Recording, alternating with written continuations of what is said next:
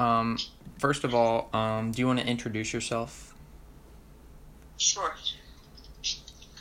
Hello, my name is Goldie Walton, and I am Alex's grandmother, and I'm happy to participate in this interview. All right. Let's get started. My first question is, how old were you during most of the Vietnam War era? Well, I think that I was between the ages of 15 and 25. I think the war started before, obviously before I was aware of it. But yeah, mostly I was aware of it between the ages of 15 and 25. Okay. What would you say you were doing during this period? Did you have any school? Did you have a job? Stuff like that. Well, I was in high school when it started, or when I was aware of it, and then later I was in college, and then after that I was working. Okay.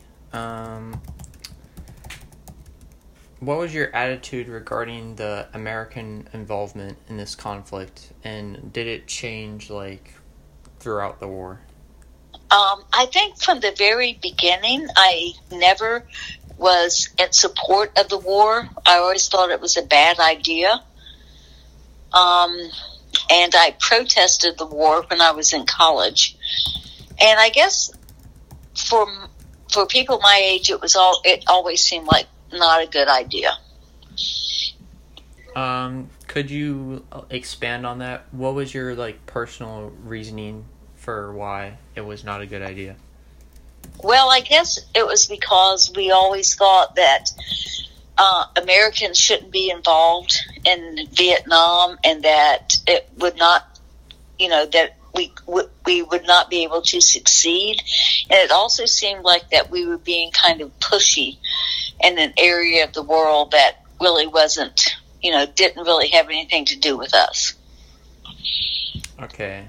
So you basically, to kind of paraphrase what you said, you kind of felt that it wasn't in our position to kind of be involved in Vietnam. Right. That it wasn't our place to tell people what to do. And it also seemed like, the people in Vietnam were really poor, and we were kind of overrunning them with our ideas, and that we shouldn't be telling them or, dictating what should happen in terms of their government. Okay. How did the Vietnam War conflict affect your life? In what ways did it? Well, I remember that that the young men that I was in high school with and in college with were all very worried about having to go to Vietnam. And so I always worried about the people that I knew, the family members and my friends who might end up going to Vietnam. And it just seemed like it just wasn't a good idea in terms of, in terms of our country, and, sending people over there to possibly die, seemed like a bad idea. Did you know anyone that got drafted? Yes. My brother got drafted. He joined the Marines, I think, in about 1967. And as soon as he told us that he had joined the Marines, my immediate worry was that he was, going to have to go to the Vietnam War. He didn't, which was good. But I also knew friends from high school and stuff that got drafted and had to go to the war, and everybody worried about it. Everybody was just kind of concerned that that people we knew were going to go over there and die, and we didn't really know why they were going to go and die, and it just seemed pointless, I guess. Yeah. Do you have a most vivid memory of the Vietnam War?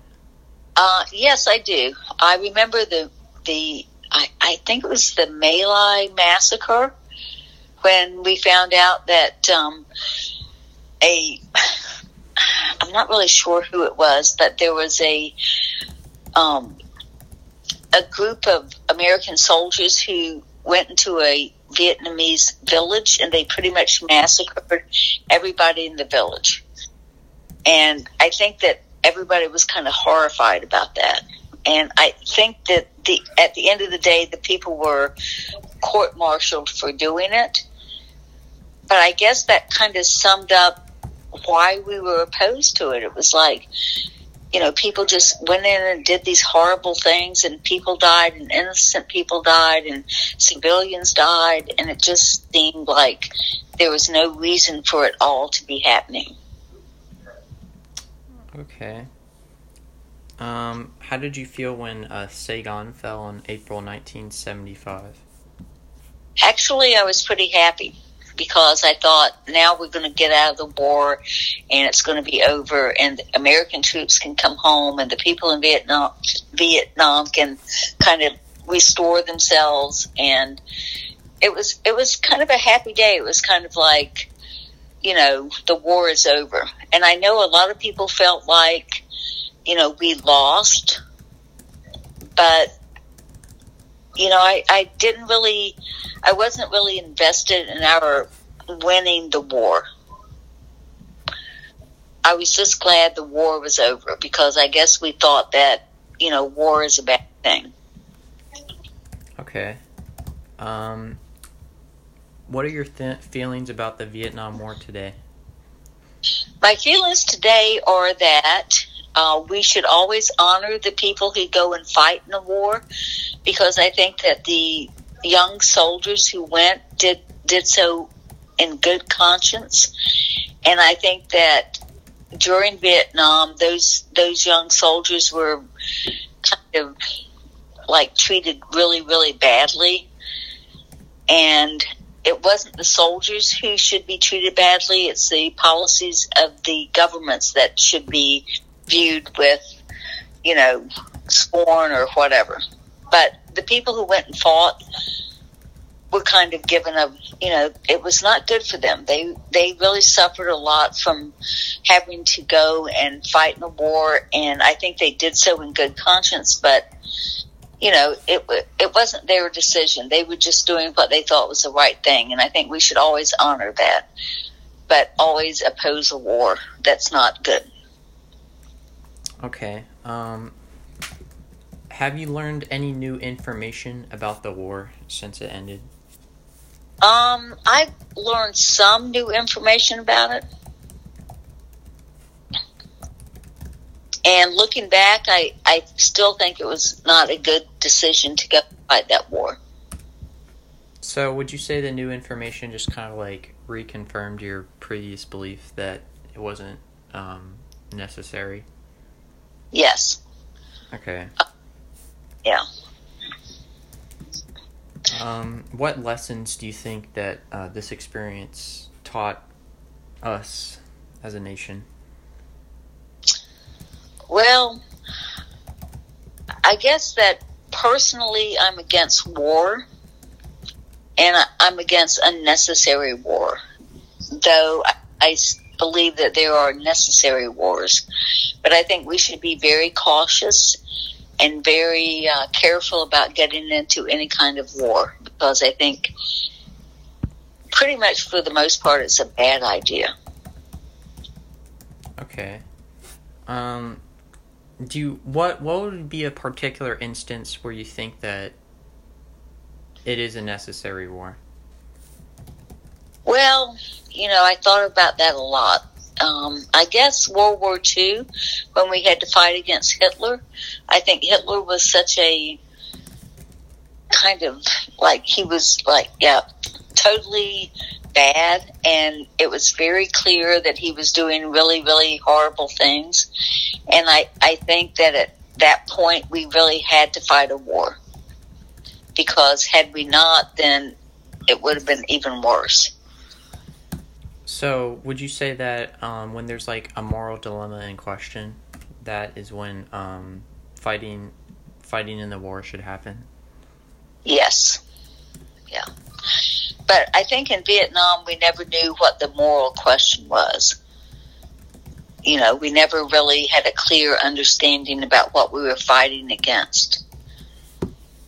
But with Hitler, we knew, he was trying to kill, he was perpetuating genocide and had a really, really crazy agenda about white supremacy and the master race and all that. And so I don't know how we could have stopped him without going to war, even though I wish that we had something that could have helped it.